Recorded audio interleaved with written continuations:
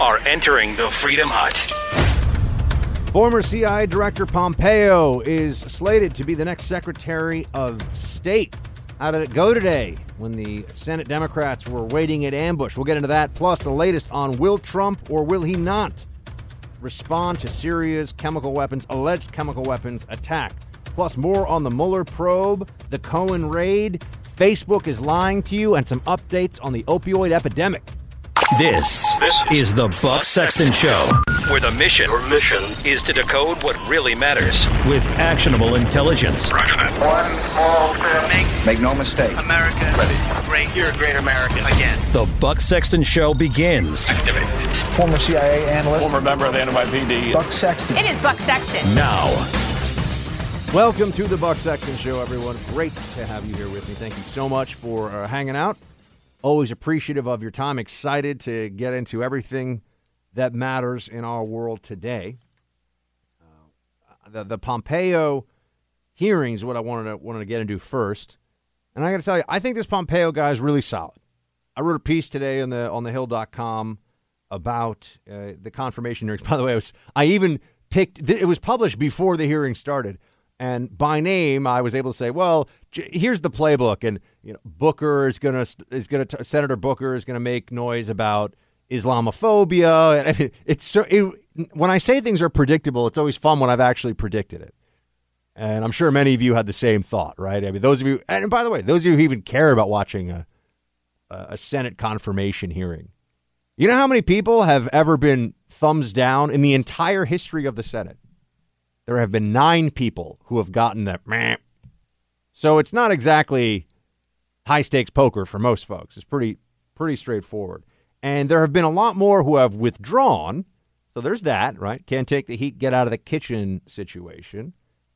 But it's never been a Secretary of State. I mean, usually someone who's going to get up in the Secretary of State role is vetted, ready to rock, signed, sealed, and delivered. It's generally not someone you're going to go, well, we don't really know who this guy is or gal.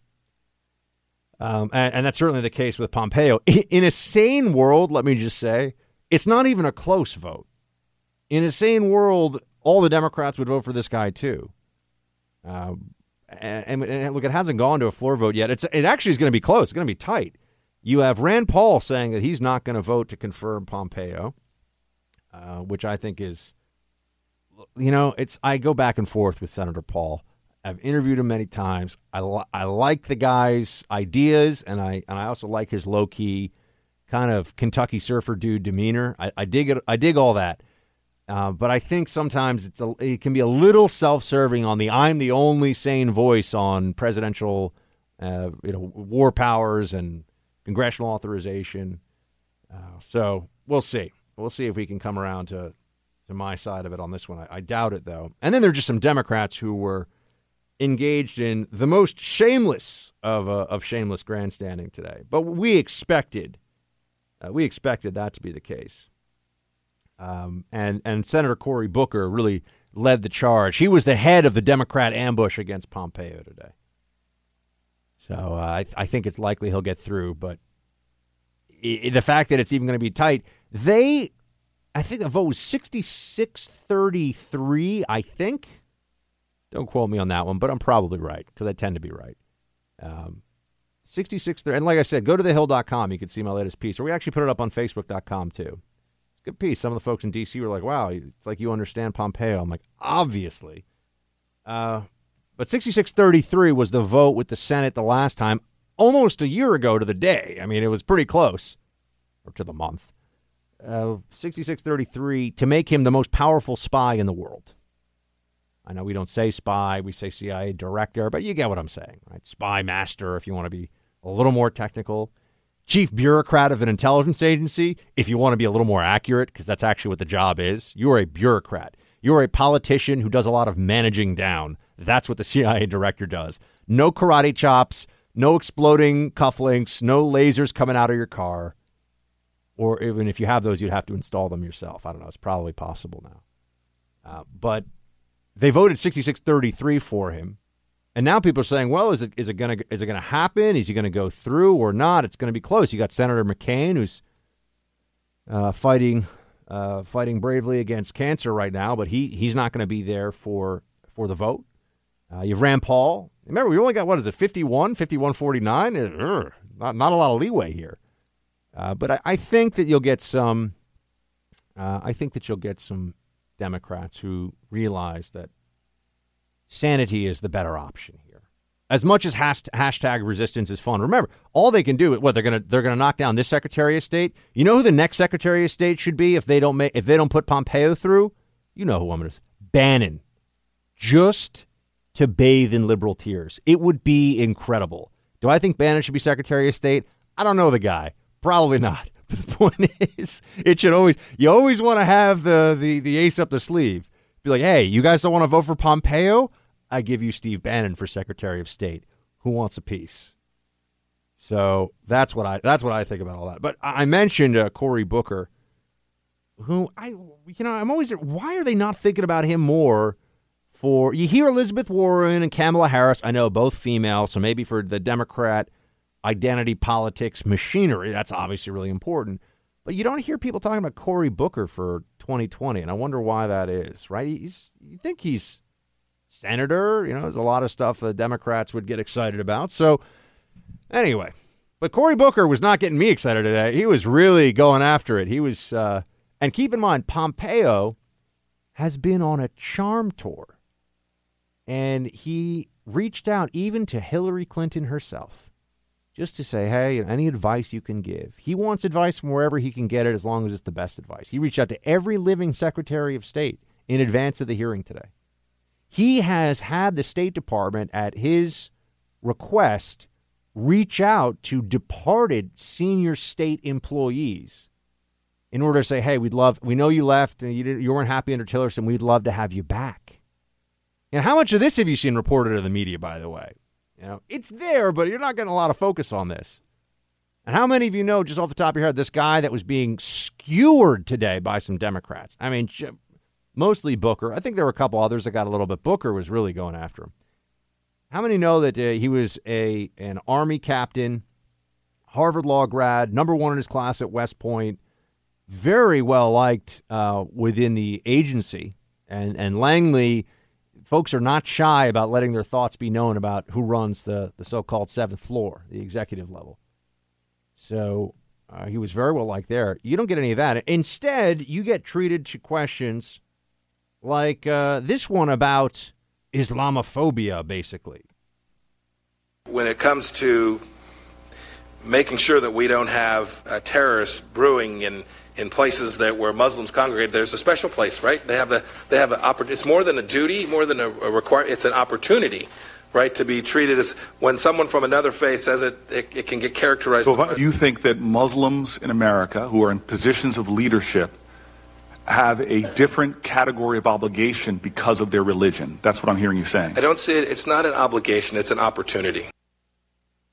So can we just back up for 1 second here? So Cory Booker is basically saying, so are you trying to tell me that Muslims have some special place in preventing Islamic terrorism? Yeah, the answer is yeah, actually. It's not saying that every Muslim has some obligation to. Most Muslims just want to go about their lives and do what they do and just be normal folks. But any Muslim who is either in a leadership position in a community where there are some radicals or they're aware of radicalization, or any Muslim who happens to know that someone has radicalized, yeah, there may be they're in a better position to, one, know about it, and two, do something about it. So, yeah. But it was just an effort to try to get him on Islamophobia. Just always remember this. The left will go to the mat, not just in favor of the civil rights of Muslim Americans, and we defend those and we support those too. But they'll go to the mat in order to make sure that no one says anything that's a little too terse, even about Islamists, people that believe in political Islam, that believe in Sharia, and they don't care about the hypocrisy of selling out by doing so, right? By soft peddling radical Islam, by pretending that there's not something specific at this time in the world. And there is. Among all religions, Islam has a unique problem set that unfortunately affects all of us, even well outside of the Islamic faith. That's just a fact. But whenever you try to talk about it, they want to shout you down and yell that you're a bigot and Islamophobe. And also, I can't help but notice that they're pro-LGBT and feminist and pro-transgender agenda kind of gets lost by the wayside when they're like, yeah, the Muslim Brotherhood, not so bad. It's no big deal. It's just an aside, but I think it's a worthwhile one. Speaking of the pro-LGBT agenda, Cory Booker followed up with this one. When I was a politician, I had a very clear view on whether it was appropriate for two same-sex persons to marry. I stand by that. So you do not believe it's appropriate for two gay people to marry? Senator, I continue to hold that view. It's the same view. And so people in the State Department, I met some in Africa that are married under your leadership. You do not believe that should be allowed? Senator, I believe it's the case. We have married gay couples at the CIA. You should know. I treated them with the exact same set of rights. Do you believe that gay sex is a perversion? Yes or no? Senator, if I can... Yes or no, sir? Do you believe that gay sex is a perversion? Because it's what you said here in one of your speeches. Yes or no? Do you believe gay sex is a perversion? Senator, I'm going to give you the same answer I just gave you previously. My respect for every individual, regardless of their sexual orientation, is the same. Now, Pompeo's a pro, and he handled all this very well today. But I got a bunch of thoughts after that line of questioning from Booker. First of all, what does any of that have to do? What is his previous position on what was called traditional marriage until about a year ago? What does that have to do with being Secretary of State exactly?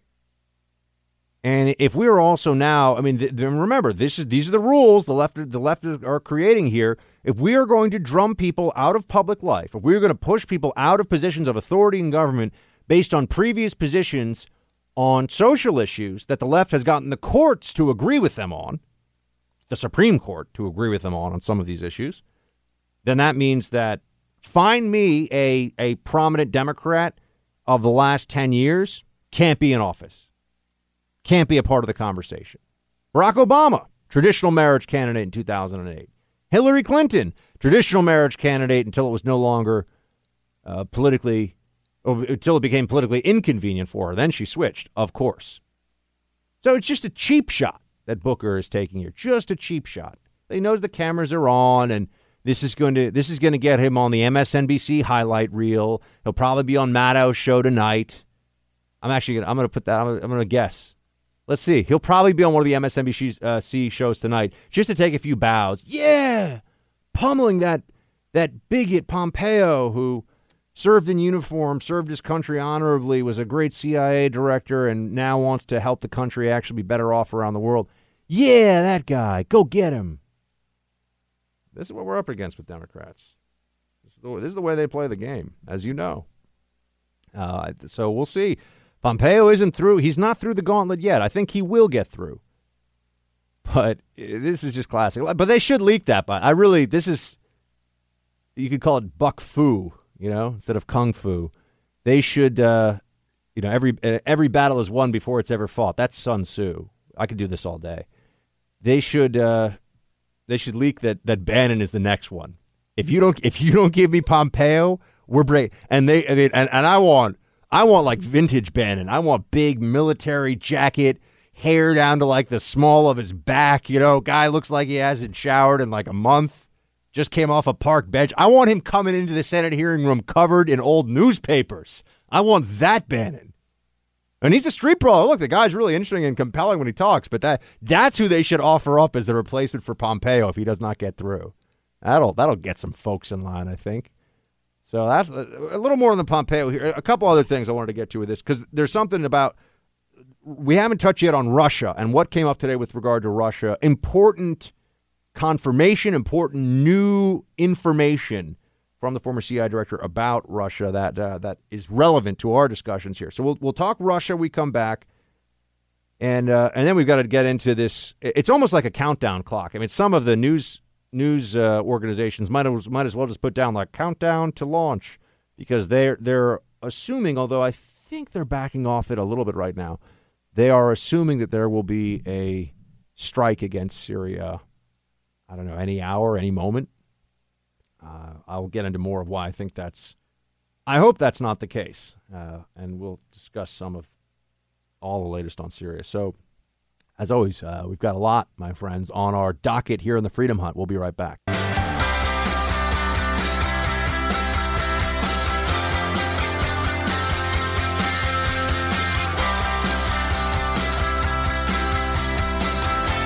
Well, I would just say Michael Weinstein, who is a former Air Force officer who founded the Military Religious Freedom Foundation, says that he has been seeing increasing complaints from those inside the intelligence community under your leadership. So I think there have been a number of concerns raised. Ma'am, if I might, please. The number of, we call them no-fear complaints, the statutory requirement, decreased from 2016 to 2017 by 40%.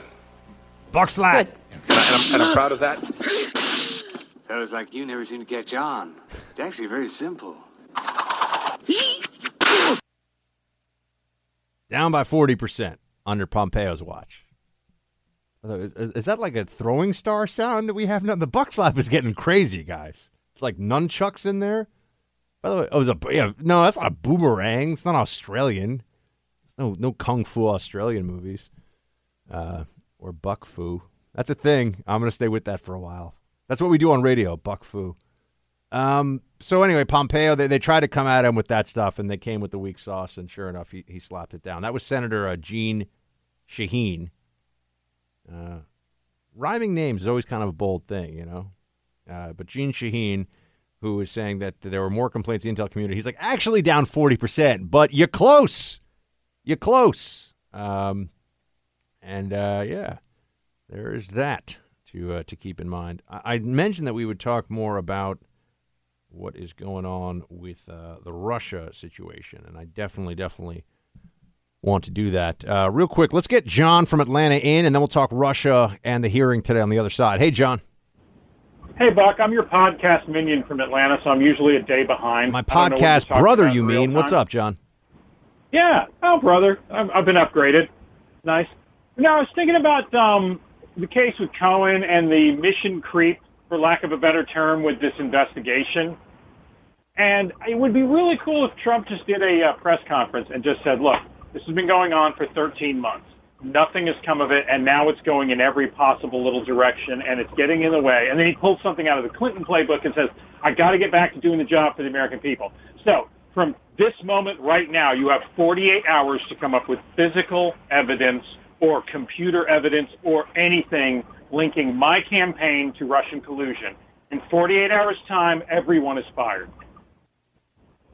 So you think Trump should just go? You think Trump should pull the nuclear option here on the Mueller probe? Yeah, and then think about all like MSNBC, CNN, and Fox would all have like these countdown clocks to the 48 hours. I mean, people would actually be crying on air at MSNBC. There'd be no shame over there. There would be like straight up lamentations and rending of garments, gnashing of teeth on air at MSNBC.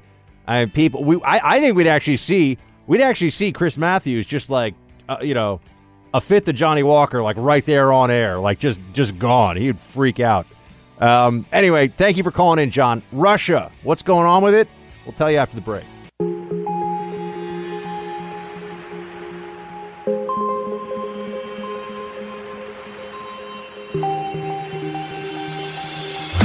He's holding the line for America. Buck Sexton is back. So this administration has taken a series of actions to push back That's not against my Vladimir question. Putin. Let's start with my question. But, Senator, my question is what behavior has the Kremlin shown that it indicates it wants to get along with the United States? Is there any? If so, please share it with me. Senator, I take a backseat to no one with my views of the threat that is presented to America from Russia. And if I am confirmed as the Secretary of State, I can assure you this administration will continue, as it has for the past 15 months, to take real actions to push back, to reset the deterrence relationship with respect to Russia. Don't let the media just slither away from this one, because I think they're going to in the next few months. They're still going to pretend that Trump did something terrible in the election and all. I'm not saying they're going to abandon that.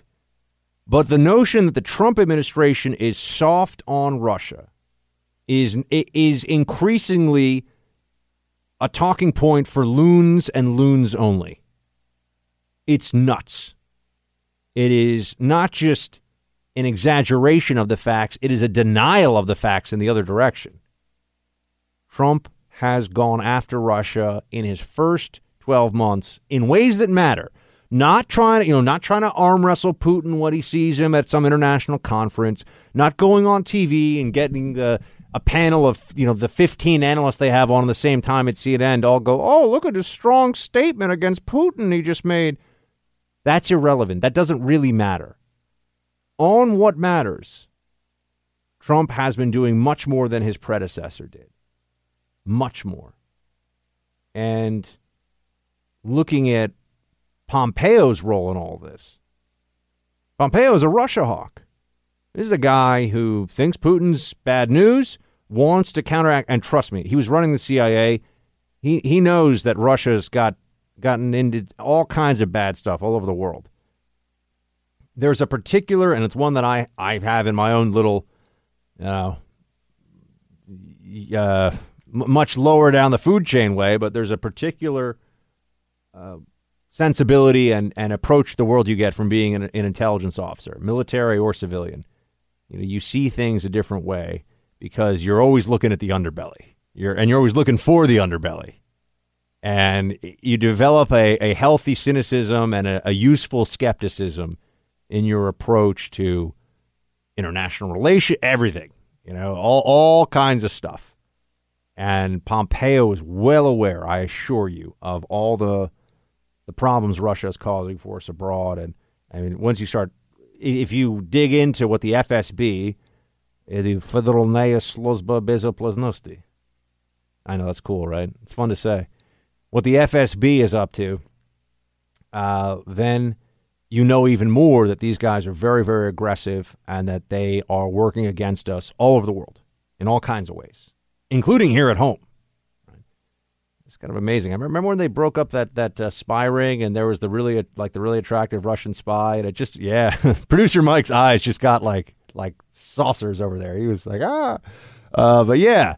But that turned into like a tabloid story. That was actually a real thing, right? That was this was a serious. I know you know that, but I just mean everyone's like they were just running pictures of that one redhead spy all the time, the Russian, in all the newspapers. But the Russians are up to very shady stuff. So are the Chinese in this country, but the Russians are up to all kinds of shady stuff, and have been for a very long time. Pompeo is aware of it. He knows we have to counter it, and he knows how to counter it. And I think it's interesting you haven't had someone go from being CIA director to Secretary of State. I think it's actually a very natural transition. I think before you go into the world of diplomacy, it's really helpful to have a true sense of what goes on in the intelligence world. Right? So whether you're military intelligence or civilian intelligence, I think that's actually a very helpful perspective. So you can tell I don't get too excited about a lot of the Trump picks for the cabinet. I'm a Mattis fan. We're all Mattis fans, right? Anyone who, when reporters ask him, like, what do you think about, like, the Kardashians? And he's like, I'm a Secretary of Defense. I defend the country. We like that guy. But, Pompeo, I think, is one of the more inspired picks the administration has had so far, and he's risen to the challenge. On Russia, he's a hawk, which is going to make it harder for the media to keep saying Trump is soft on Russia. They'll try, but they're just going to sound crazier and crazier. Not that will stop them. And then one more thing, very important, and this will tie into our Syria discussion a little bit. Very important confirmation of what I had talked to you about before here, and what the news media was almost they were a little shy in reporting it because it seemed like it was such a big story they didn't want to get it wrong. But here's what he said. Remember back a while ago I said there were some Russian mercenaries and we may have taken a lot of them out on the battlefield in Syria? Here's a former CIA director. Vladimir Putin has not yet received the message sufficiently, and we need to continue to work at that. But it hasn't just been sanctions. The largest expulsion of 60 folks was from this administration. This administration announced a nuclear posture review that has put Russia on notice that we're going to recapitalize our deterrent force. In Syria, now a handful of weeks ago, the Russians met their match, and a couple hundred Russians were killed. A couple of hundred Russians were killed by airstrikes from us. Those Russians were helping Assad. They thought they were going to rush, no pun intended, sorry. They thought they were going to make an assault on some Kurds who were our allies, our buddies. Those Kurds called in airstrikes.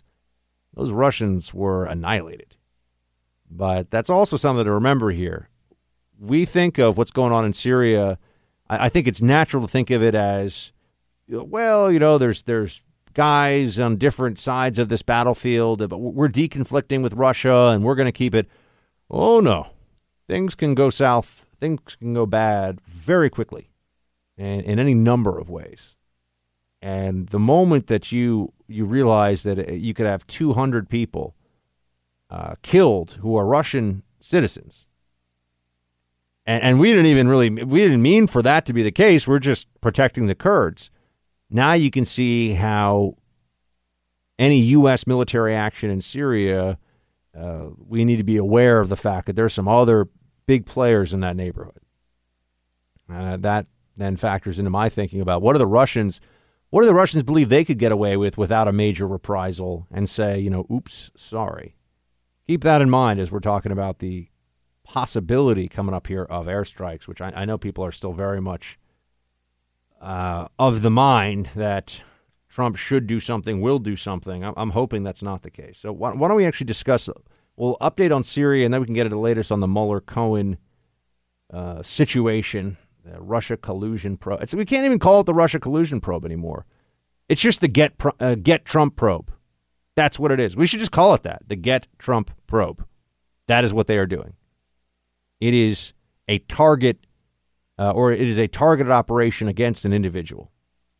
It is not looking for the violation of a specific crime or even vague crimes.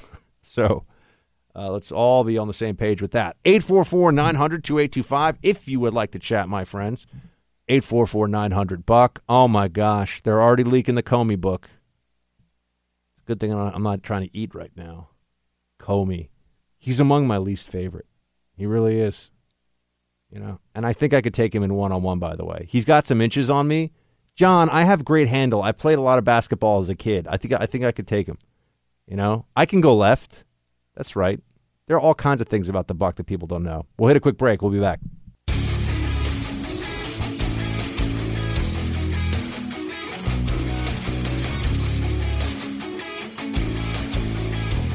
What worries you most about any military action we might take, given the very highly complex landscape in Syria, the many actors that are engaged there? Well, there's a tactical concern, ma'am, that innocent people, we don't add to any civilian deaths and do everything humanly possible to avoid that. We're trying to stop the murder of innocent people. But on a strategic level, it's how do we keep this from escalating out of control, if you get my drift on that. There's Secretary of Defense Mattis saying, look, it's never as simple as just, oh, look at that stuff on the map. Pew, pew, it's gone. That's not the way this works. It certainly wasn't the way that worked last time when, as I mentioned to you a year ago, the airstrikes didn't do a darn thing, really. They were symbolic, but I think we all need to be very careful when our symbolism requires Tomahawk missiles. Because as we've seen, remember, 200 Russians or so killed. And, okay, Putin can't make too much of a stink about it because he doesn't want his own people back home in Russia to realize the extent of Russian involvement in Syria. And they weren't uniformed Russian soldiers. They were paramilitaries who I'm sure were contracted by the Assad regime, probably getting paid as mercenaries to help Assad out. But what happens if in response to, say, a U.S. Missile strike on some kind of regime facilities and Assad regime facilities and fortifications, what if all of a sudden we find that, a U.S. plane gets shot out of the sky by something that seems really sophisticated? Assad says, oh, no, it was the rebels stole that from us. How do we respond to that? Say, oh, Buck, we're gonna then bomb some more Assad stuff. Okay, well, then all of a sudden, we got U.S. embeds with some Kurds, and they get hit with airstrikes from Assad directly. And in that time, Assad's like, "Well, we didn't know. We thought it was something else." I mean, I'm. This is like wargaming you would do with a couple of buddies after work, but you understand. You're catching my drift here, as Secretary of Defense said, which is this stuff is never clean and easy. And when you look at what could go wrong, I think you see that the costs greatly outweigh the benefits of anything meaningful. And if we're not going to do anything meaningful in Syria, then why would we do anything at all? To show the world that you can't get away with chemical weapons usage. I've noticed people saying in the argument the last few days, well, look at North Korea used chemical weapons in an assassination plot that was successful against Kim Jong-un's half-brother, Kim Jong-nam, in what I think was Malaysia in the airport, where some female assassins rubbed VX on his face, which, by the way, yikes, not a good way to go. And then also we had this Russian defector in the UK who was also hit with the Novichok Russian nerve agent. But I bring those up because I think it illustrates a different point from what some of the more hawkish, let's bomb Syria folks. I think it makes a different point than they think, which is that, yeah, exactly. The chemical weapons got used in those two places. We got sanctions. I don't even know if we could sanction North Korea any more than we are. The only way to sanction North Korea more is to start sanctioning other people like China more, and then things get a little rocky. And we have sanctions in Russia in response to what they did, what the Russian government did with Novichok, that nerve agent. So you'll notice we didn't bomb them. So we don't have some consistent policy of, well, if you're behind a chemical weapons attack, we're going to bomb you. That's not our policy. So what is the policy that people are pushing for here? Assad is really, really bad and does really miserable, terrible, awful things. And so we just want to show him that we dislike him and think that he's wrong. He's been doing this for years, everyone. As I've mentioned, 500,000 people have been killed in the Syrian civil war in the most brutal ways imaginable in many cases. So this is where we draw the line. As I've said to you, people now I know that this is where I'd get pushback. Buck, but you said Obama didn't enforce his red line. That was bad. Yeah, Obama was the one who created the red line. Trump is now in a position where, okay, well, I'll enforce it, but now we realize, okay, it didn't work last time. So you're gonna do more? You're gonna drop more bombs or send more missiles? To what end? I just think that there's a higher level narrative battle that's playing out right now, a battle of narratives. There are those of us who see what's gone on in Iraq and Afghanistan, and the lesson we take away from it is no more trying to rebuild societies or no more trying to free societies in the grip of Islamic totalitarianism. It's not worth it to our lives, and it's not worth the loss of lives and treasure over here. And there's way too little gratitude from those countries and from the international community for what we've done. It's a thankless job to eliminate vicious despots, or in the case of the Taliban, a vicious organization, bloodthirsty tyrants, and then try to free people. Because ultimately they don't like us because we're non-Muslim Westerners and we're in their country. And when I say I know this is unfair because actually in the case of Iraq and Afghanistan, a lot of the people there are, and I would say strong majorities are very thankful that they no longer have those regimes in place. But it only takes, 10, 20, 30% of a population to basically make a country ungovernable and make your life miserable, trying to make it governable. We're just not doing it anymore. We shouldn't do it anymore. It is also amazing, isn't it, to watch so many people in the national level media who take the position that we should do something about Syria and Assad, but any militarization or additional federal effort at our southern border, that's not even a national security issue. How is that possible to think that way? I mean, it's based on either ignorance or ignorance, stupidity, or dishonesty, but It's commonplace among the media elites. They really think that that Syria is a bigger national security issue than our own southern border is, with all of the drug trafficking, human trafficking, illegal crossing, and just the vulnerability that it creates for this country. So we'll see. I'm really hoping that there is not I'm hoping that there's not going to be military action. By the way, I mentioned Rand Paul before. He was doing the Rand Paul thing today. But I think that there's still a great deal of potential for hostilities. That's what some call it. That's when they don't want to use the word war. But yeah, I think something's going to happen in Syria, and I've been very clear that the Constitution doesn't allow the president to do this without first asking Congress. I wish everyone would just get consistent on this one. I know plenty of Republicans who hated the idea of Obama taking a strike, and now they're pro-Trump taking. We need to be consistent here.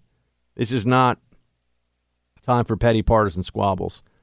But it is my hope that Trump is just going to condemn and work harder with allies in the region to put more pressure on the Assad regime and not make this our military's problem. ISIS became our problem. Let's not make Assad our problem, too.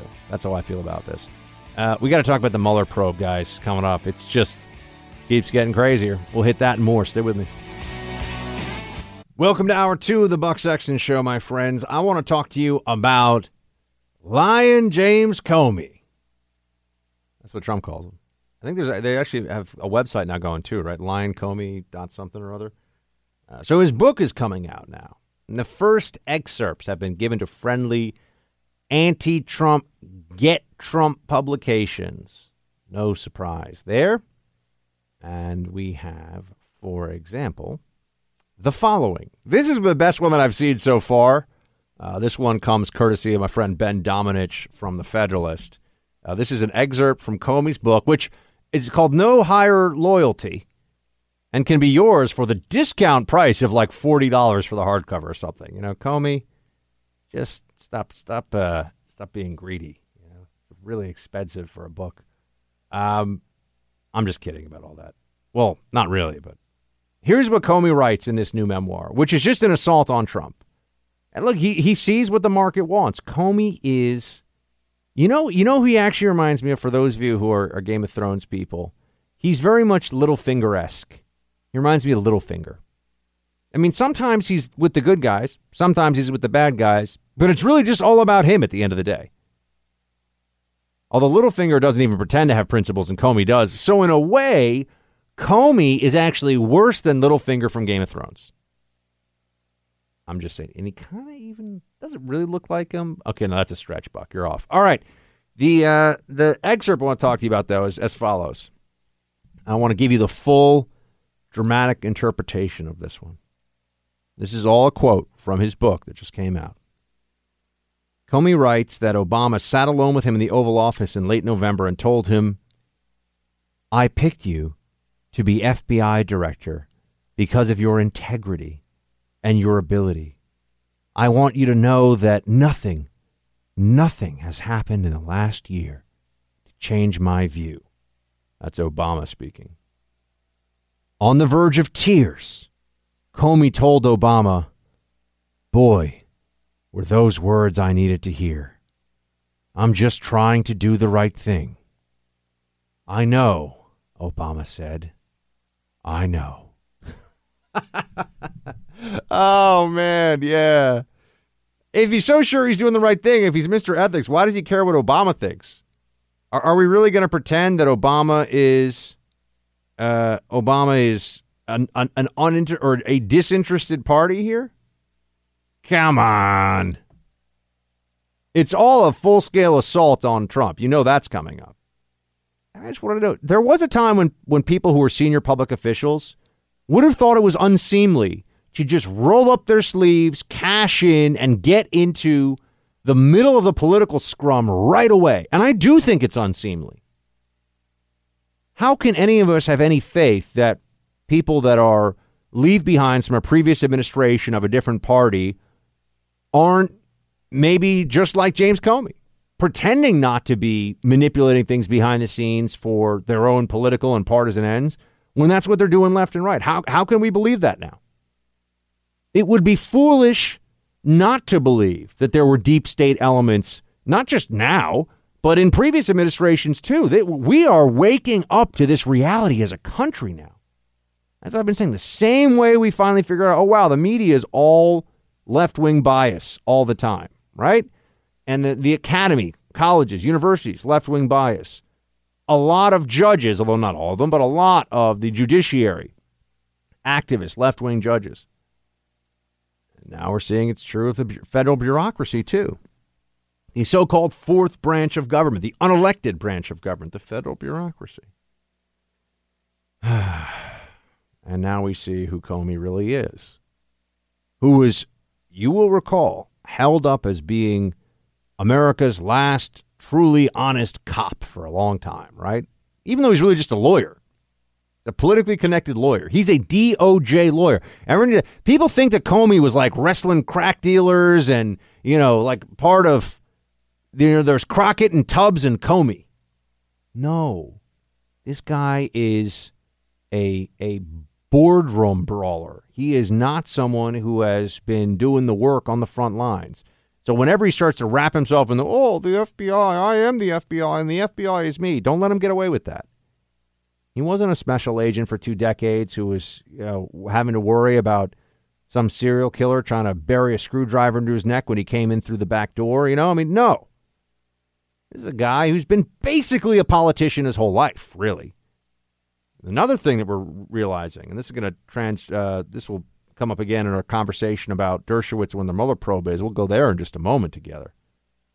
But another thing that this shows you is prosecutors are political actors too. And that's why we have to demand such high ethics, and we should create much greater accountability for them than we currently have. But prosecutors determined the outcome of the last election by not charging Hillary Clinton. So here's what Comey says in this memoir. This is according to the Washington Post. Quote, the Washington Post obtained a copy of the book before its scheduled release. In his memoir, Comey paints a devastating portrait of a president who built a cocoon of alternative reality that he was busy wrapping around all of us. Comey describes Trump as a congenital liar and unethical leader devoid of human emotion and driven by personal ego, end quote. I think psychologists call this projection. This is Comey seeing in someone else what I think a lot of us would in fact see in Comey. Devoid of human emotion and driven by personal ego. That sounds like James Comey to me. The guy who thinks he's giving a constant ethics lecture to the entire country, as well as the President of the United States, right before he decides that he's going to take notes that we've been told by somebody with a clearance, a member of the Senate, were classified. I just leaked them to a newspaper. We have the special counsel nightmare because of James Comey. Don't forget it. That's how important James Comey thinks he is. That's how self-centered and narcissistic this lanky maniac actually is. That his own bruised ego, because Trump didn't want him around anymore and fired him, which is completely the president's prerogative, because Comey had his feelings hurt, he was looking for a way. And look, he is a talented bureaucratic infighter. I'm sure there are few people that you could have ever come across in the federal government who could throw you under the bus as fast as James Comey could. Go back and look at the story of how he, with the reauthorization of a surveillance program, the Bush administration, Comey was just so self-serving and so sanctimonious. I can't stand people like this. I mean, if it's coming across that I don't know this guy, but I dislike him, you're picking up what I'm putting down. But he wanted the special counsel because he knew that the bureaucratic process that it would put in place is just going to grind away and be vengeance against his enemies. So think about this. Comey thinks that it was unfair that he didn't get to finish his term as FBI director. He felt slighted. So he, a senior former FBI bureaucrat, the director of the Federal Bureau of Investigation, took action based on his power and access given to him by the American people, mind you, right? He is supposed to serve the American people. He's supposed to use those powers for our benefit.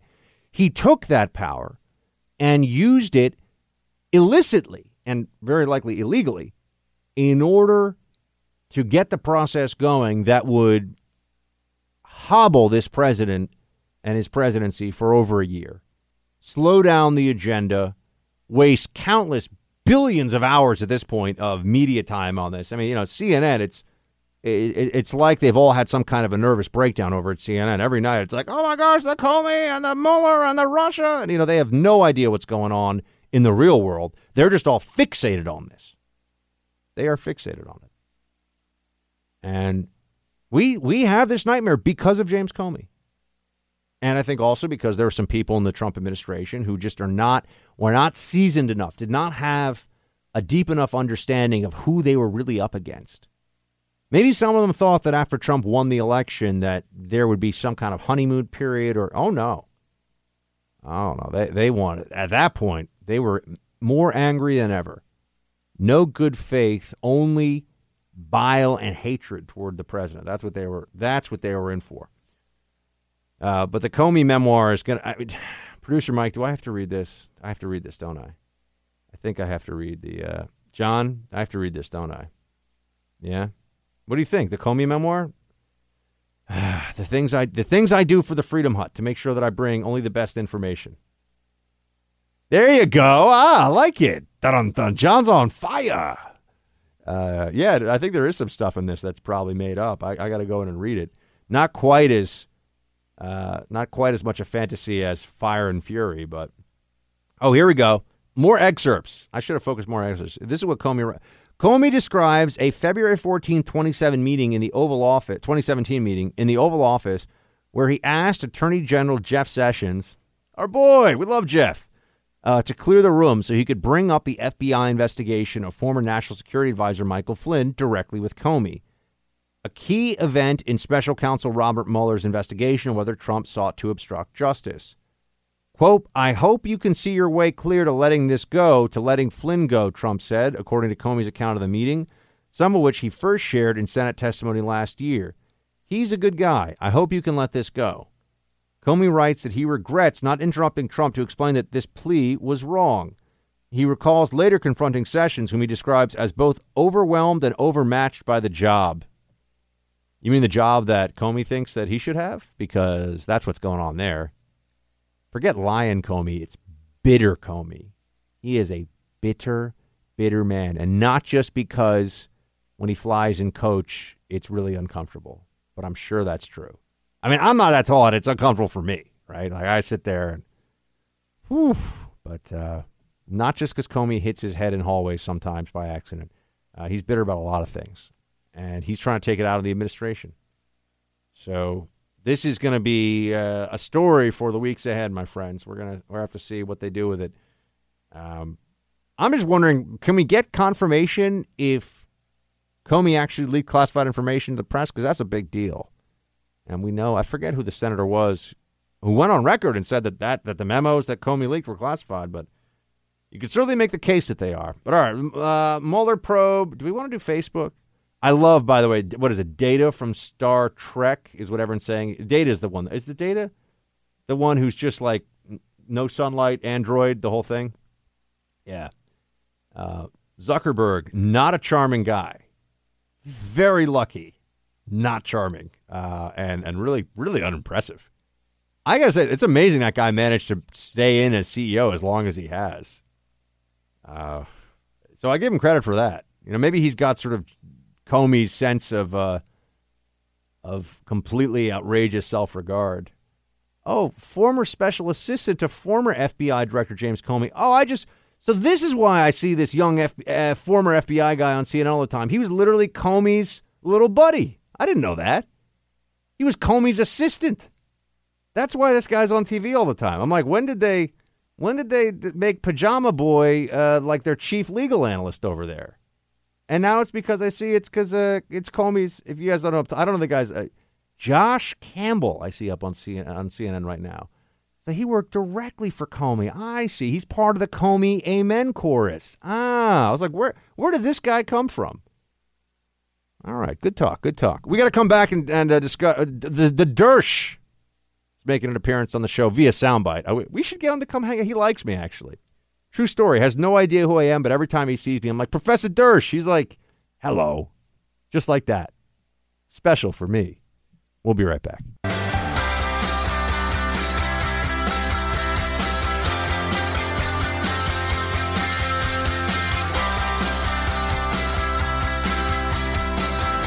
You know, right as we were in the break there, I got some news courtesy of producer Mike that I wanted to share with all of you. Mike, let them know. Oh, when you were talking about the Dersh, I let it be known that I was listening to El Rushbo earlier today, and he was referring to Alan Dershowitz as the Dersh. The Dersh! I mean, I'm sure Rush has been calling that for 20 years, but I'm just excited I'm not the only one. I like it. It's catching on now. If Rush is doing it, everyone's doing it, although he probably did it for the first time in like 87. But anyway, I like it. Me, you know, when I'm on the same side of the issue as Rush, I know I'm in good company. The Dersh. But the Dersh is making some very important points, including this one. And I want to deconstruct this with you in just a second here. But here's what the good professor had to say. You can find evidence to create or manufacture crimes against anybody if you're determined to do it. That's what's wrong with the special counsel, because they come in with targets painted on people's back.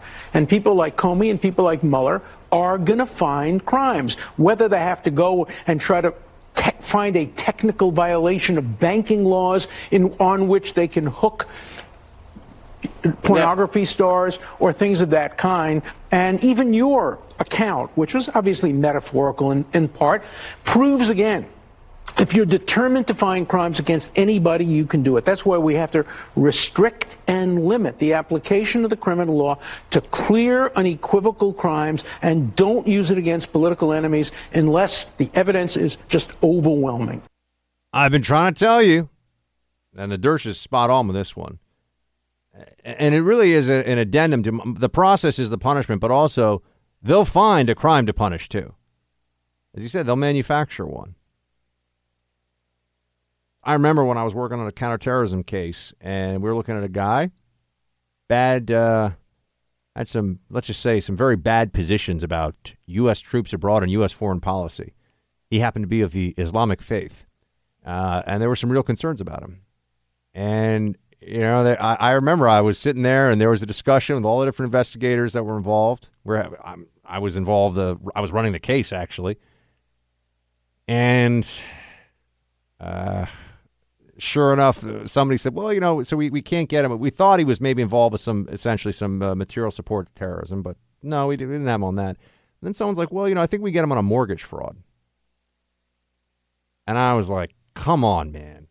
Like I didn't leave Langley to come up here and do work here in New York to get some guy who legitimately has trouble speaking or reading English to get him on a mortgage. Like if he's doing terrorism stuff, lock him up. But like I'm not sitting here saying let's try to put him away for years in federal prison. By the way, for a mortgage fraud that wasn't where the bank had lost no money. It was one of those. It was like I obviously also can't really get into specifics here because this ended up not being prosecuted.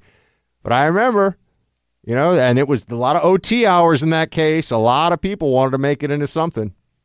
And I sat there and I said, nope, I want no part of that. If you guys want me to be part of the mortgage fraud task force, that's a whole other discussion, okay? And then we have to have a talk about why is it that, you know, if the credit card companies lie to you about your rate switching or moving, which they've all done, by the way. They've moved their dates around so they can jack your APR up, and they just get found out and maybe they pay a fine, if that.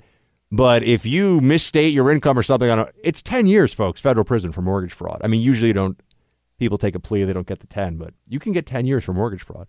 If you watch The Wire, you know that's actually how they go after one of the very corrupt politicians. They don't get him on corruption, they try to get him on mortgage fraud. But the point is, somebody really goes through all your finances, I guarantee you they could find tax violations. Guaranteed. Of some kind. You didn't pay taxes on things you bought on the internet that are from out of state. Now, I know there's guidelines for how much, you know, you're not going to usually get jail time for that, but the point, tax evasion. Now they've got a tax evasion probe open on you, and a lot of you are like, gosh, Buck, you have to pay. Oh, yeah. You buy stuff online from out of state, you have to pay sales tax on it. Who knew, right? this is the point that Dersh is making. That's why it's so unethical, so corrupt, so disgraceful that Mueller and all the rest aren't looking for crimes. They're going after people. And it just so happens that they are going after the sitting president of the United States of America right now.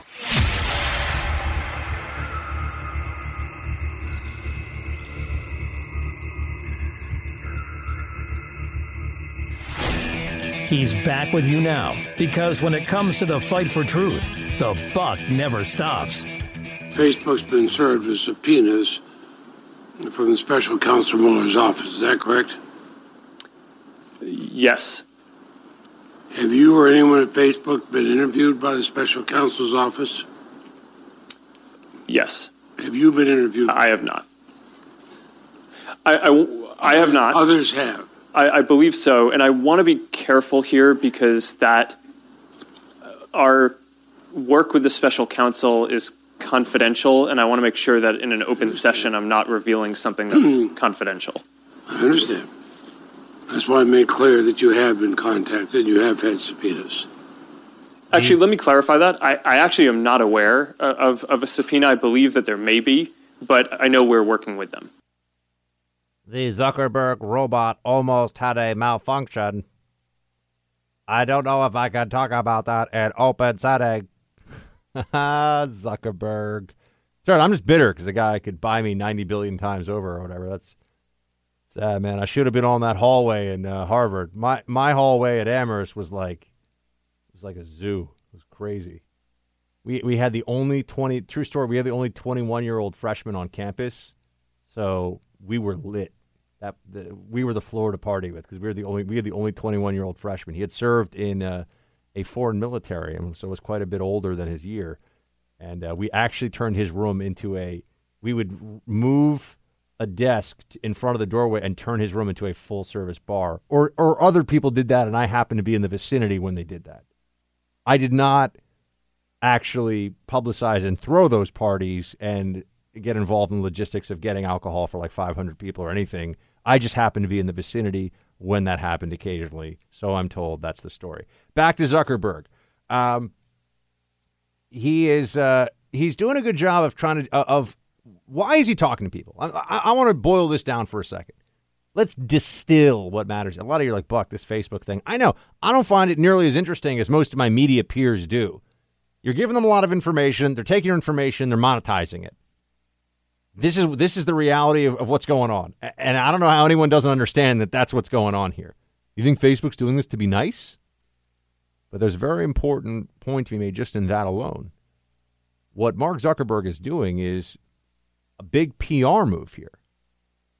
It's convincing people that Facebook cares what you think about their privacy practices, cares about your privacy. Facebook doesn't care about your privacy. Facebook makes money off of violating your privacy. That's the whole point.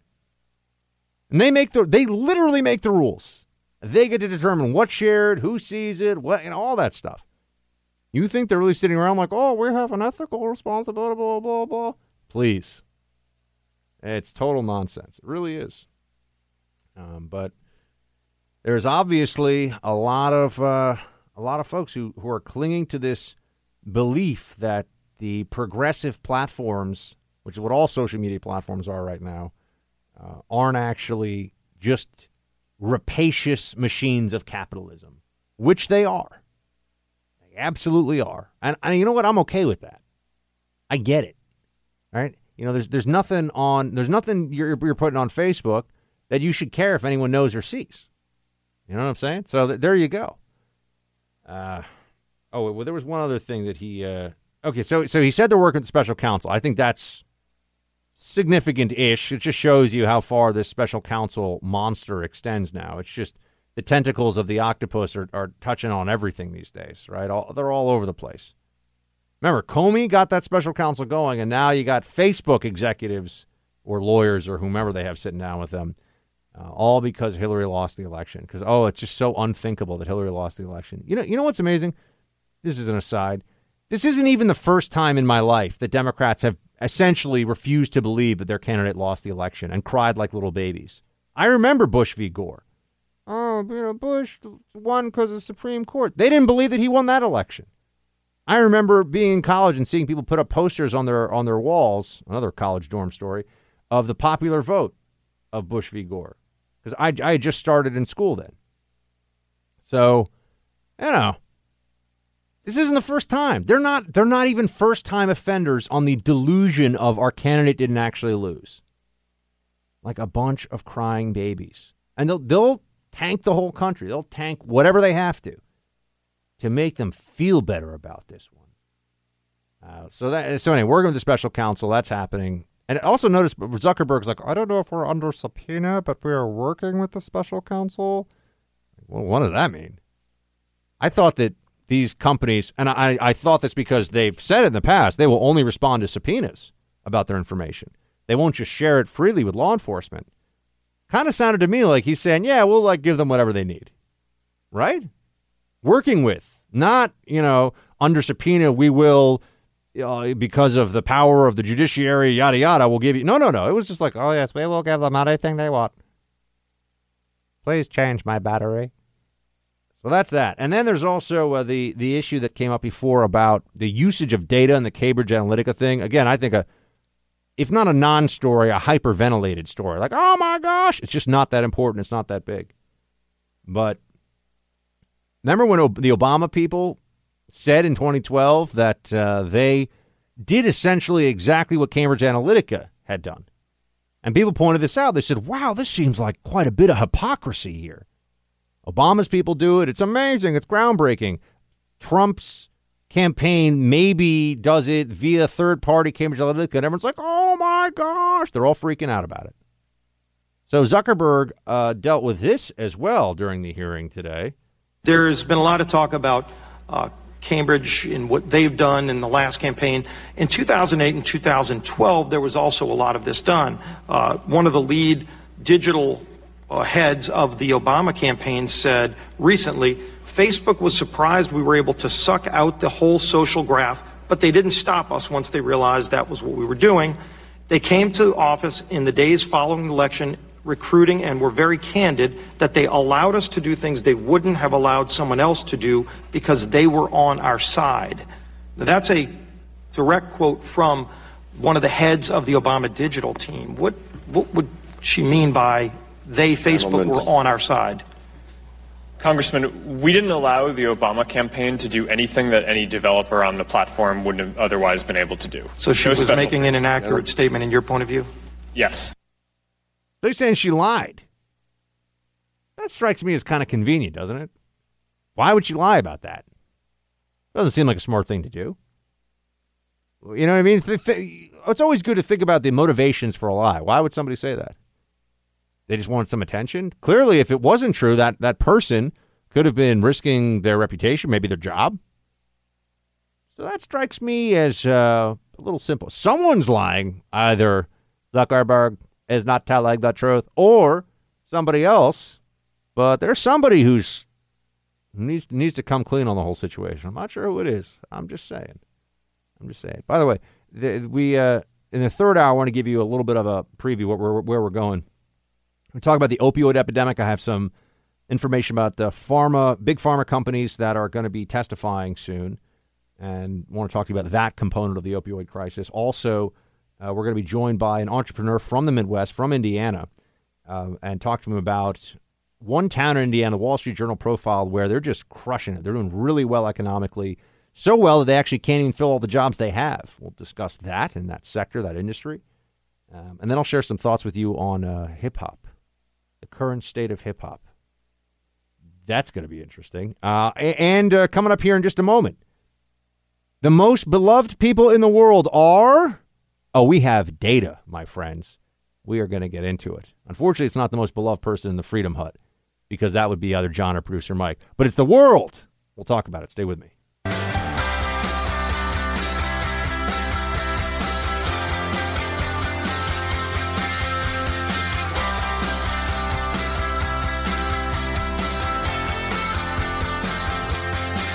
Who is the most admired person in the world? Well, we know this list is a sham because I'm not even in the top 20, which makes me very sad. It's a big bummer. But it is quite a list. This, according to YouGov, which is a polling company? I don't know much about YouGov. But anyway, some very interesting bits of information on this one. The 2018 World's Most Admired. Who wants to guess at number one? I know some of you are like, Barack Obama. False. Wrong. It is, in fact, Bill Gates in the number one slot. Barack Obama is number two. The number two most admired person on planet Earth is Barack Obama. Who wants to guess at number three? This was way out of left field for me. Jackie Chan, the actor. How?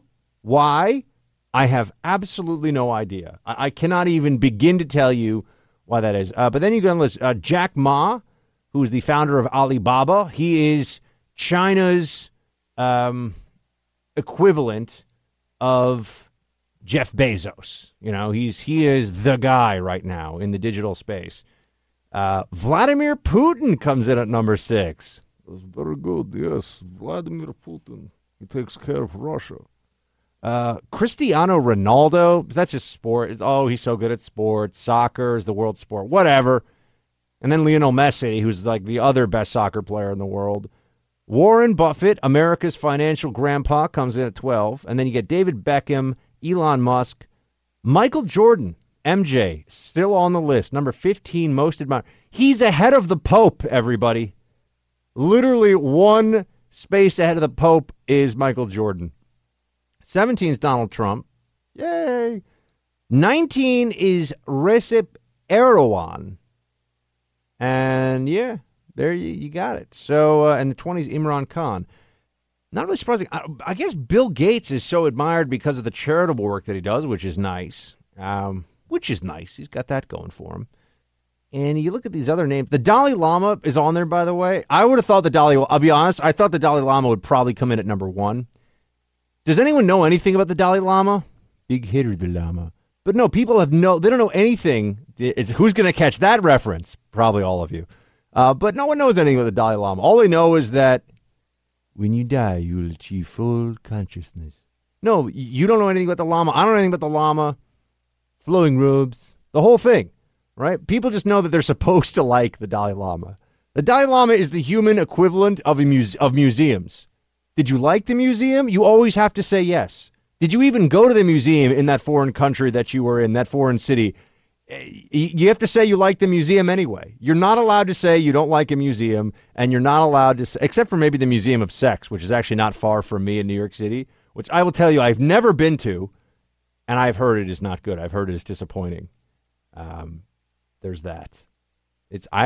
True story, and it was not me. Whenever I tell these stories, I know Mike is looking at me like he thinks that this is me. The true story, but not my story. I had a friend who took a girl there on it.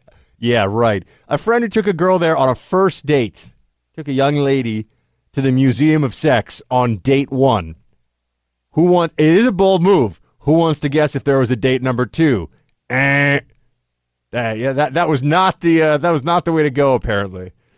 So anyway, it's tough when you're in the gift shop and you're like, do you want the whip and chain or do you want the chocolate in the shape of a So anyway, where was I in this? Yeah, you have to say you like the llama even if you know nothing about the llama. Oh, but the women. Gosh, I don't want to be all about the patriot. I will just a note here because there's some B-roll making the rounds on CNN now of young Trump, and people say that I have young Trump hair. False. My hair is far superior to young Trump, okay? Mine just grows in proportion like a chia pet, like a thick bush. It just grows out and out and out. I don't need to like swirl it around or anything. The poof, as I call it, is all natural. Or the swoop. I actually prefer the swoop. Although to be fair, Trump has more of a swoop, had and still has more of a swoop than I do. I digress. So the most admired women in the world. That's also part of this list. You have... Okay, producer Mike, did you see this list? No cheating. Who's the most admired woman in the world? Come on. You got to tell me a name. I want a name. Michelle Obama, very good guess. Number 2. Look at you, though. Producer Mike's on his game. I will tell you, I would have guessed Oprah Winfrey, which I thought would be a pretty safe guess. It turns out Michelle Obama's number 2, Oprah Winfrey's number 3. So you're silver medal, I'm bronze medal, respectively. Number 1, Angelina Jolie. Which to me is like, I don't get it, right? I mean, her English accent in the Tomb Raider movies was laughable. Did she break up Brad and Jennifer? Or did Jennifer break up her? And I forget how that went. Miss Molly will yell at me if I get this. She broke up Brad and Jennifer. That's right. She's the home wrecker. Home wrecker. Number 1 on the O's love. Yeah, John. John always takes the positive point of view. It's all right, John. I'll let you get away with it today on that one. By the way, number 5 on the list. Hello, it's Hillary. Oh yeah, Mike just spit out his water. I was looking for that all day. Number 6, Emma Watson, the chick from the Harry Potter movies, right? The young lady from the Harry Potter movie, isn't that right? Right? Yeah, that's who Emma. I didn't even know she was that famous. I'm learning something new every day. Malala Yousafzai, that I can understand. Angela Merkel, yeah, Angela, for wearing non-gender distinguishing suits at all times. And Taylor Swift on here. I love T-Swift. You guys all know that, so respect. Madonna, it's gotten weird. That's all I have to say about Madonna. It's gotten weird. You know? That's it. You don't need to say anything else. I don't want to say anything that's going to get me in trouble. Gal Gadot is on here. And then there are a whole bunch of women that, I don't even know who they are. So I can't even tell you who's Aishwarya Rai? Do you know? I don't know who that is. I think it's an actress, a Bollywood actress. But if that's the first woman to discover a cure for cancer in South Asia, apologies. I think it's a Bollywood actress, though. And then Yang Mi, don't know who that is. Fan Bingbing, don't know who that is. Zhao Wei, don't know who that is. And then Elizabeth Warren, just sneaking in under the wire. Because they needed some diversity on this list. So that's what Elizabeth Warren provides. So that's the good news. This was pretty interesting, folks. I don't know how accurate this is and how much people... I don't know how much people will look at this and say it's scientific, but I just want to share with you. So some very interesting stuff on here. Very interesting stuff. Barack and Michelle Obama are basically the 2 most admired people in the world, though, is really what it comes down to, according to this poll on the internet. So there's that. Some other names on the list that I was kind of excited to see. Clint Eastwood, Hein Marks. Who else we got here? Netanyahu makes the list, but they're not in the top 20. All right, we got to come back into some other stuff here. I'll hit a quick break. Stay with me.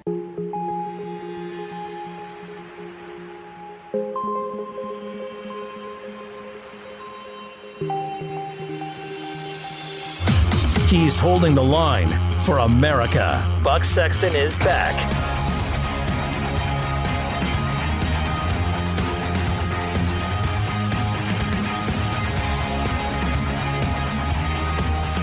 Welcome to Hour 3 of the Buck Sexton Show.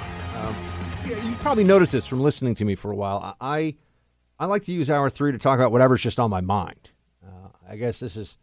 Lately, I've been thinking about the structure. People have been asking me, what's the structure of your show? And I would say, well, the first hour is what's happening, what's big, what do we need to talk about? The second hour is usually tends to be more national security, also just maybe more of a drill down, a deep dive into something that I think matters. And the third hour is just whatever's on my mind, right? This, though, is a topic that crosses all of those different areas. The opioid epidemic, massive, urgent national issue, very newsworthy, although not really all that much in the news right now, and also something that I've been exploring and learning a lot more about. It's just a fascinating story. The quick news hook on this, what got me thinking about it today, is that opioid distributors are going to testify before a House committee coming up soon. This is from thehill.com. 5 executives of opioid distribution companies will testify before the House Energy and Commerce Committee in May about how millions of pain pills found their way to small West Virginia towns.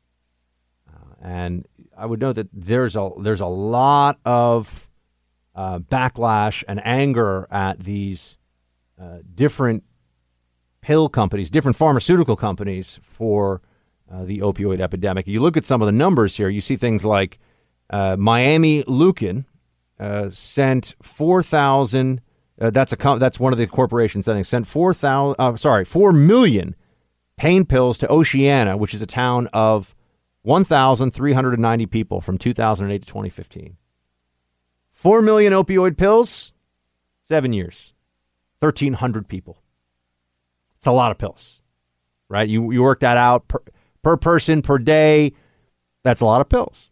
And so this is the other side of, I've been talking a lot about the cartels, which the media is just straight up suppressing, because big pharma is corporation. The media is okay with pharma being bad guys. They're not okay with illegal immigrants being the bad guys, even when they are. And the cartels have had a huge hand in, and I'm wondering when someone will really catch on to the fact that it is a true statement to say that illegal immigrants from Mexico are responsible for tens of thousands of preventable deaths in this country. So, and that's not to say they're directly causing them as though they're murdering people. That's just to say that tens of thousands of people are dead. And I mean, I think the number, if you add it up, would really be in the hundreds of thousands since about the year 2000 because of what the cartels have been doing. But the pharmaceutical companies have also been up to some really shady stuff. And I would direct you to a book that I'm actually in the middle of right now. It's called Dreamland, and it's the true tale of America's opiate epidemic by Sam Quinones, who is an LA Times journalist. But it's one of the best books I've read in a long time. It's, like I said, Dreamland by Sam Quinones, because it takes you through the whole story of how did we get to this point where you have 64,000 people a year dying from opioid overdoses. That's a lot of people. You start thinking about how many of those people, you look at this as not just the deaths, but also the lives shattered from their family members and just the lost futures and the lost productivity. And you realize this is affecting millions of people. 63,000 dead in 1 year is affecting at a minimum hundreds of thousands of people, really millions of people in very direct ways. But one of the big parts of this that the book Dreamland goes into, which I read it at night before I go to sleep these days. I'm halfway through it. Is that there was a revolution in the thinking of pain doctors in about the 1990s, and there were some pharmaceutical companies, one in particular, but I won't name it because I don't want to say the wrong one. That decided that they were going to run with a statistic that only 1% of people would become addicted to opioids if prescribed them. And it's hard to believe. You read the backstory to that in the book, and it turns out it's a letter that somebody wrote to a journal of medicine that suggested that in a small sample size of end of life cancer patients, only 1% of them were addicted to opioids. You can imagine all the different reasons that that's not a sufficient study for anything. And that was seized upon by Big Pharma, and they were selling pills. It was a bonanza. And then it became, if you didn't treat pain, it became one of the vital signs. You know, you go in, they got to do your pulse and pulse and then heartbeat, or is that the same thing? I can't, whatever the 4 or 5 vital signs are. I'm not a doctor, right? Doesn't matter. The things that doctors always do, they put on the pressure cuff, they take your pulse. I don't know, they make you no, but that's not with the tongue depressor, whatever. They added pain as one of the markers that they have to measure every time you go to a doctor's office. And that's where some of you may have seen this. They created this. This was all done in the 90s. They created this scale of like really unhappy face to kind of unhappy face for children so they could point what their pain was. And then they had this arbitrary 1 to 10 pain scale for adults. Well, somebody who was addicted to OxyContin in particular, which has a large dose of oxycodone in it, which is time release. Guess what? Drug addicts figured out what you want to do? You break up the OxyContin, and then you can snort it, and instead of it being time release, it all goes into your system at once. So these are the things, by the way, you'll find out from this book. It's a fascinating story. But pharma companies were running around selling this stuff, saying it was non-addictive, and it's incredibly addictive.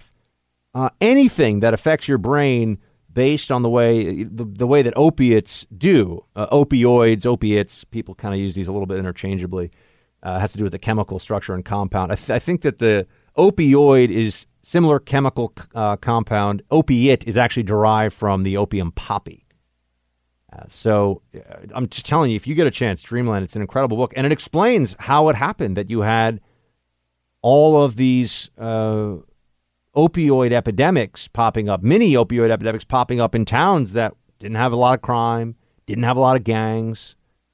It was a combination of abuse from pharmaceutical companies, and the change in the doctor thinking was one of the things that I thought was so amazing. All of a sudden, if you went into a doctor and you said you were in pain, the doctor was worried that if he or she didn't give you a script for pain pills, they might be negligent, and even you could sue them for failing to treat your pain. Think about what that does.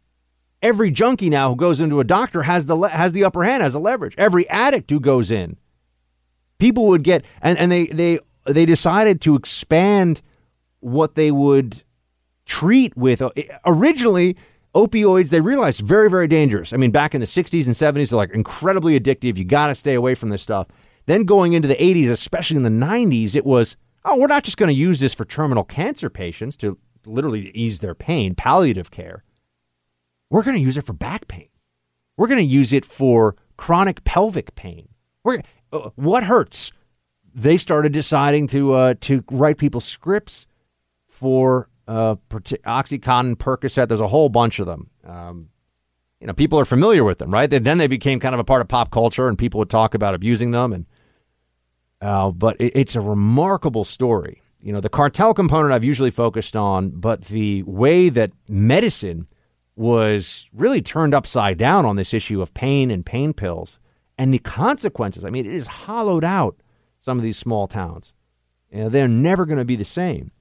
And now they're looking for, this is what this Hill story is about. Opioid distributors are going to be testifying that they look for criminal charges against some of these pharmaceutical companies and some of these doctors. Pill mills, they go after them. They go after them hard now.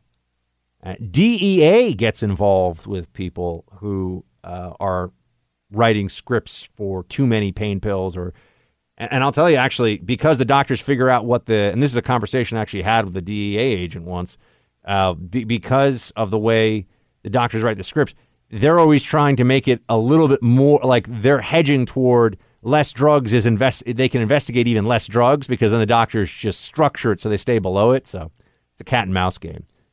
Anyway, check out, if you're looking for a book to read about all this, check out Dreamland. It's so well written. It's a fantastic, fantastic book. We'll be back with a story about a Midwest town that is booming right now and the industry that is supporting it. It's in Indiana, I'll tell you that. But for more, you got to stay with me. One more thing. I also saw it's in the headlines now, all the violence in Mexico. So don't think that I'm not going to be following that very closely. What was it? Puerto Vallarta now had something went down, producer Mike. Where was it? Oh, no, Cancun. It was Cancun. It was like some 14 murders in 24 hours, I think, in Cancun, Mexico. An all-time record. So people talk about this plague, this pandemic of opioids in this country. It's a massive problem, and we really, as a country, need to educate ourselves more on how this is happening. Yeah, it's somewhat the pharma companies being irresponsible, and the medical community having a lot of bad advice and regulations for a long time, but it's really the cartels and illegal immigration. All right, now with that, we'll come back and talk about RV share in just a few.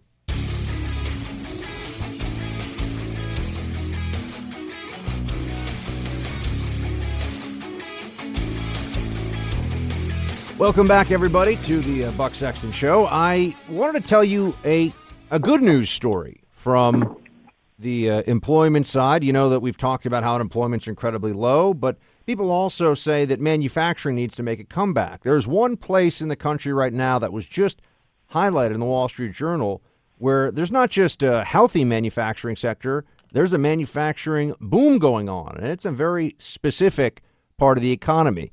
This Wall Street Journal piece was titled, "The Future of America's Economy Looks a Lot Like Elkhart, Indiana." Here's what it says. The self-proclaimed RV capital of the world gives a glimpse of what the American economy looks like when operating at full tilt. High school students around here skip college for factory jobs that offer great pay and benefits. For hire signs sprout like roadside weeds, and workers are so flush that car dealers can't keep new pickups on the lot. At the same time, the strains are showing. Employers can't hang on to employees, and house prices are zooming. The worker shortage prompted a local Kentucky Fried Chicken restaurant to offer $150 in signing bonus.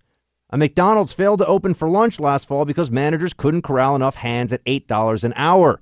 So you got a really big boom going on in RVs in Elkhart, Indiana, which is having all kinds of interesting economic implications. Let's bring out somebody who knows this sector backwards and forwards and also just knows the Midwest and the economy out there. We have Joel Clark with us now. He is the founder and president of RV Share. Joel, great to have you joining us. Buck, thanks for having me. It's a pleasure. So you are an entrepreneur, and you're specifically dealing in the RV sector. But just tell me first about why is the RV sector, recreational vehicles, why are they booming right now? And Elkhart is just one example of this. Yeah, that's a great question. So a lot of the boom, if you look at the RV sales industry in particular, and you can kind of break the RV industry into a few different parts. One is RV sales, but then another part is RV rental, which obviously overlaps a lot, but is different too. And that's where I largely focus with RV Share. But, you know, the RV sales, kind of the boom bust cycle of RV sales, if you look at it, is very largely a function of the economy as a whole and very much a function of oil prices, which makes sense. If gas goes up to $4 a gallon, all of a sudden taking the family across country to go check out Yellowstone becomes, less of a budget vacation, and all of a sudden the cost really goes through the roof. So it was a great piece. I love seeing the Wall Street Journal give Elkhart the love it deserves. Elkhart's an amazing place. Obviously, the RV industry is just, fantastic. It's a joy to be a part of, to help people. Really, at the end of the day, what everyone in the RV industry sells is family time, which is like it's hard to be, more excited about a product in an industry that you're in. So I think it was a great piece, but I think that it actually kind of, in a way, missed the mark on what I think the real story is. And I think the real story is actually buried a little further down in that article, and I think it really gets pulled out by a quote from Shelley Moore, who's the urban planner of Elkhart, and she kind of talks about kind of that boom-bust cycle of RV sales in itself. There's a quote where it says, Shelley Moore, the Elkhart urban planner, said that the city is in a race against the clock, unquote, to build a more diverse and sustainable economy. Really what you have, and what I think the article kind of misses the mark on, is that, the Midwest and the Middle American economy is at the end of the day so much bigger than these boom-bust cycles. And RV sales are just one part of the RV industry as a whole. And it's, if you watch the video that accompanied that article, there's kind of this feeling there of it's a gravy train now in RV sales, but everyone's kind of waiting for the next bust for the sales article when that all changes. At RV Share, we're kind of uniquely positioned to see a different angle because we are in the RV rental space. And one thing in the RV rental space, they say that RV rentals are good in a good economy and great in a bad economy, because an RV rental, unlike RV ownership... This becomes an asset for people, right? It's not just something to have fun and hang out with the family in. Absolutely, and that's what we see as kind of the real story is if you can look historically at the whole RV sales industry, and it goes up, down, and if you lay oil prices over that, up, down, it makes sense. So what we're building at RV Share, and what I'm really focused on, is like, hey, let's build middle American economics that work in a downturn. Let's help these 11 million families that have bought this RV, and in good times it's a vacation machine. But what we're really focused on is we're getting ready for the next bad time, and how do we help families turn that into a cash-generating asset when the next market correction happens. So you've basically created Airbnb for RVs, right? That's a fair way to describe what I know. The platform is different and specific and proprietary, but in terms of how it functions, this is a way for people to make money off the RV that sits in their backyard for a lot of folks, right? 48 weeks of the year. They're not using this thing. Yeah, you hit the nail on the head or more. And our mission that's up on the wall all over here is we create entrepreneurs. We do that by helping folks rent RVs all over the country. But our focus is, these families who they've got that RV sitting in their driveway 48, 50 weeks a year, let's help you take that RV and turn it into an extra 20, 30, 40 grand a year in income. So, this, like I said, the piece is fantastic. I love, seeing the industry get Wall Street Journal attention. Indiana getting a high five for a booming economy is pretty cool. Right. You don't see that every day. But like I said, I think the real story underneath it is, even the people in the article are openly talking about, this is a boom-bust cycle. The bust is coming. And that's where me and my team are really focused, and where we think the real story is the way that we brace for the next bust is we create tools and infrastructure that empower the middle American entrepreneur. And there's way more middle American entrepreneurs than, you ever see on the news or read about online. Joel Clark is founder and president of RV Share. To see more of what they're doing, you can go to rvshare.com, and you can find the perfect RV rental that way as well. Joel, great to have you, my friend. Thank you so much for joining us. Buck, always a pleasure. Thank you, sir. All right, team, we're going to roll into a quick break. When we come back, I'm going to share some thoughts. Get ready for it. Brace yourself, my friends. When you come back, I'm going to tell you about hip-hop. Buck's take on John, don't be frightened. It's going to be okay. I'm going to get through it. We're going to talk about some hip-hop music and how I think some of it is that there's a little too much profanity. We'll be right back.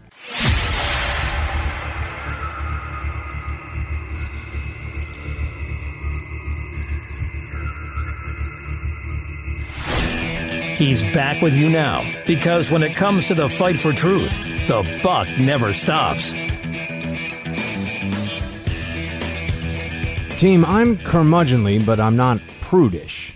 But I gotta tell you, today, as I was still waging my losing campaign against Dad Bod. All right, I am Hans. And I am Franz, and we just want to pop you off. I found myself trying to get motivated to do some burpees, which I'm convinced only exist to make us all feel weak and pathetic and lame. Oh, they're so good for your metabolic rate. Yeah, that's right. I really want to flop around on the ground like a fish and fling flop sweat from my poofy hair across the room every time I jump up in the air. Or then there's kettlebell swings, which for those of you who are familiar, you know what I'm talking about. Every time I do one of those swings, I'm like, is this the end of future generations of bucks? It's a scary thing, It's a close-fought ordeal every time you swing one of those kettlebells between your knees as hard and fast as you can. But I was trying to get motivated for the workout, and I was looking around on Spotify because I'm cool, like as the kids are. I'm pretty sure, like such as... I believe that our education, like such as in South Africa and the Iraq, everywhere like such as, and... There was a time when I would talk some smack about Spotify, how it was just for the music hipsters. Now I use it all the time. Anyway, I was trying to get and by the way, you guys can follow me on Spotify and then make fun of all of the Creed and Taylor Swift that I have in my music playlist. I have public playlists, so you can just find me there. Yeah, that's right. T-Swift gets me fired up, okay? That's just how I roll. I can just feel all the emails cascading in, telling me my man card is revoked forever. But anyway, I was thinking about, or trying to find a good playlist, and I found some that were, for workout specifically, and some of them were hip-hop specific. Now, I grew up listening to, believe it or not, a lot of hip-hop here in New York City. In the early 90s, it was all Notorious B.I.G. and Tupac and Nas and Cypress Hill and House of Pain, and these were the music acts that my peers all listened to all across the city. There was really a hip-hop explosion across the country. But, I'm a little older and wiser about all things in life now, and I was listening to one of these hip-hop mixes, in part so I can sound cool when I talk to Miss Molly, because she's a bit younger. She's not even 30 yet, so she's a bit younger than me. And I can be like, yeah, today I was listening to Cardi B and Gucci Mane and Lil Wayne and Jeezy on my music playlist. That's right. But I was listening to it, and I have to tell you, those were some of the artists on this playlist I was listening to today. And I caught a lot of the lyrics. And I'm not somebody who is particularly squeamish, and I'm very anti-censorship. But I got to tell you, there's a little part of me that's like, why is it that in this day and age of Me Too, when there's so much discussion of the need for equality among women and treating women with greater respect and ending sexual harassment, hip-hop is considered a completely separate space in that whole conversation? There were things that were being rapped about, and these are new rap songs, right? Or we call it hip-hop now, but when I was a kid, we called it rap. But these are new hip-hop songs that are out that are topping the charts. Those are big. Apparently Gucci Mane and Lil Wayne, and these are big music acts. I know about Lil Wayne because, in fact, I know the NYPD detective who arrested him and sent him to prison for weapons possession. Story for another time. But the lyrics in these songs, I mean, there was one title of a song, for example, that really caught my eye. It was Bottles and B. The second word is also a term for a female dog. And I was like, that seems to me to be pretty offensive. And I'm not somebody who talks a lot about what's offensive and what's not. I like a live and let live kind of world. And then I'm going to tell you, I really felt like I'm out of it because there were terms that were used. And I was like, what is that word? I know I sound like a huge nerd right now, but I was unfamiliar with some of the slang.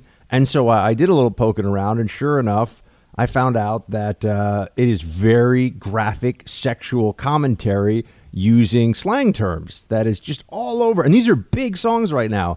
And sure enough, today, I'm thinking that I'm in the gym. And then I see Newsbusters here has a piece. It got linked today in the Drudge Report, so it feels like there's some synchronicity here. Hateful hip hop. The top U.S. R&B hip hop songs objectify women 55 times. So I'm not alone here. I'm not crazy in thinking that this stuff is a little bit too much. And I'm not saying that it should be illegal or it should be censored. I'm just saying, why is this not part of the social discussion, the social commentary we have? Why does Me Too not touch hip-hop? It's a question I would like someone else maybe to answer, but I did wonder today myself when I was in the gym, burpees and kettlebell swings and other terrible things that I know are good for you and yada yada, but I was really taken aback by how graphic some of the language was. And it's not a lot of stuff about like love and romance, and I can handle double entendres. In these hip-hop songs, if you know the words that are being used, it's just clinical, graphic terminology. I know, I sound like I'm a little bit of a nerd, but it's the way it is. All right, we're going to roll into roll call. Stay with me.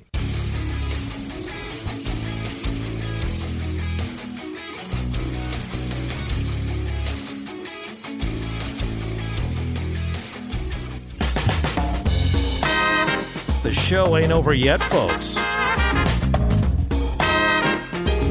Keeping it real. It's time for roll call. Yeah, we got some cool cats in the Freedom Hut, Daddy-O. Now let's get into some roll call. If you want to be a part of it, Facebook.com/Buck Sexton. And let's get into it. Bill writes, hey, Buck, it was great meeting you a few weeks ago back in Savannah. Well, great to meet you too, Bill. Thank you very much for the note. Really enjoyed my trip down in Savannah, hanging out with our friends at Black Rifle Coffee and 9 Line Apparel. Let's see what we got here. Steven writes, bad movie adaptations of books, Starship Troopers. Steven, I'm gonna have to diverge with you here. I thought that Starship Troopers, as corny as it was, and it was corny, I make no bones about that, pretty watchable in its own weird way. I thought it was campy, but I kind of enjoyed it. I thought it was actually a pretty good thing to check out. Paul writes, hey, Buck, 2 things. Keep thinking, why don't we set up our own air base on Kurdish territory? It would give us the ability to supply air power and a base of operations in the area. Your emergency eye experience with the ER loaded with illegals sounds mild. Try visiting the ERs in California. I was a medical rep for years and saw firsthand how many people abuse this privilege. It's appalling. From Paul. Now, Paul, I totally agree. And people who talk about illegal immigration and just dismiss things like what happens when. Remember, I'm not saying that the emergency room was full of illegal aliens who had emergencies and were no. They go for the first line of care because they won't end up paying for it. You have to be treated, and so there will be no bill. They will not pay. And so I'm there saying I need someone to operate on my eye, and there are other people there who, according to one of the nurses, a lot of them were illegal, and that's a pretty fair guess considering I'm here in New York City and what the demographic profile is for New York and the emergency room usage that goes on here. And you get people that are taking vision tests and getting eyeglasses. And I'm not begrudging that people want eyeglasses or that they need basic vision tests in because they're illegals. I get it. I'm just saying it's the emergency room, and there were a whole lot of people who did not have anything even in the universe of an emergency.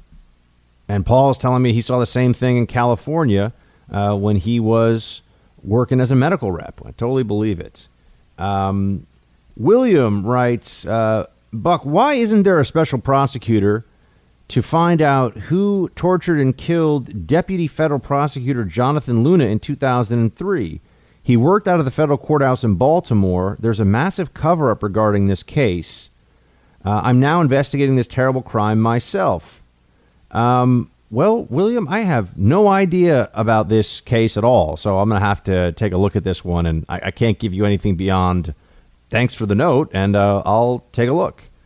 Next up here, Alex writes, hey, Buck, love the show Shields High. Fairly new listener, and you've got yourself a new regular listener now. I'm told that Irish gypsies are called tinkers.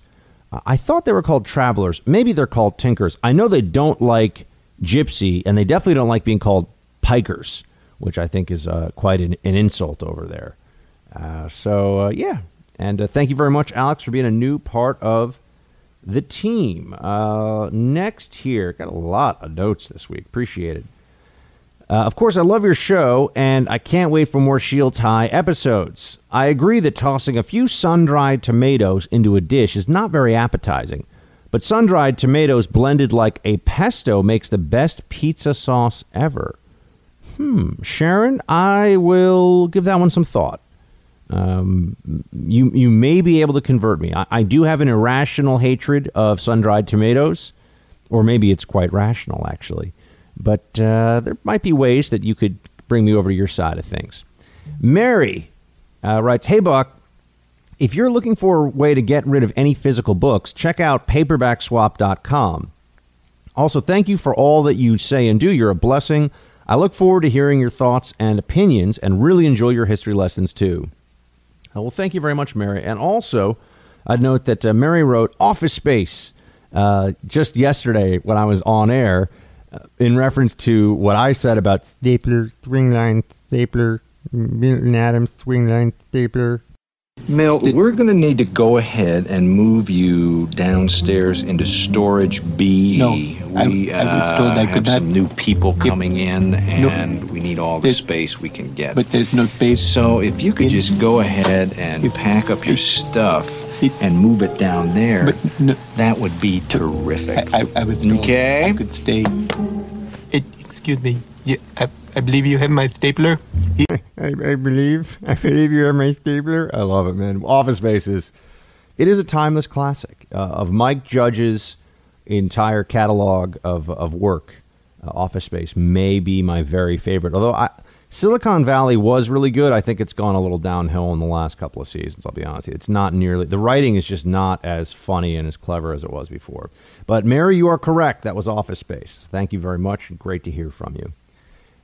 William writes, Buck, you don't know how tired I am of talking heads who have never been in harm's way banging the war drum. Well, William, I understand and I agree. I think it's far too easy to always talk about how we just need to go over there and kick butt, man.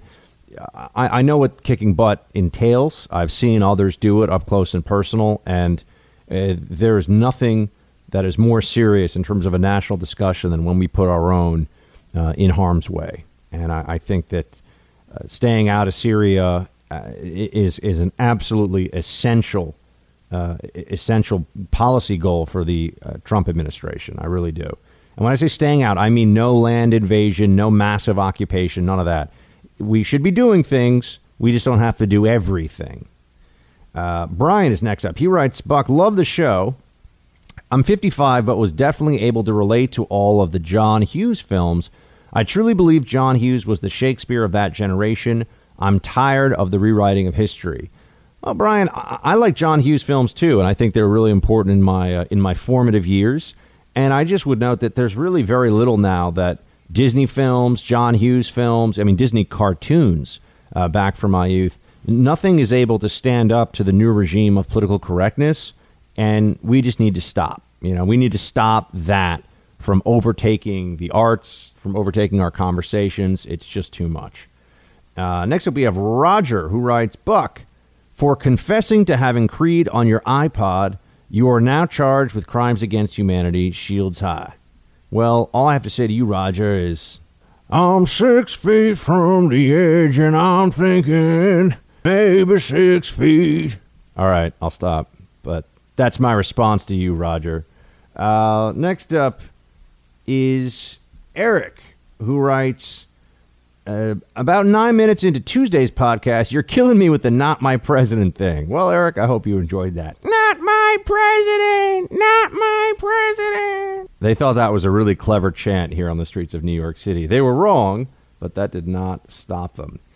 We got Philip here, writes, again, the affirmative action culture segment was great, and that's artificially segregates our society. Great spot on Wednesday concerning affirmative action at Penn Law, too.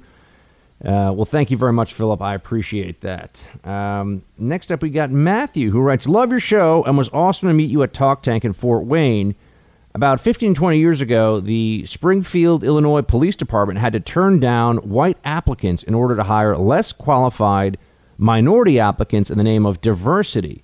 I've been mad about that ever since, and have even put Native American on my job applications, even though I'm only 1/16th Native American. Shields high, Matthew.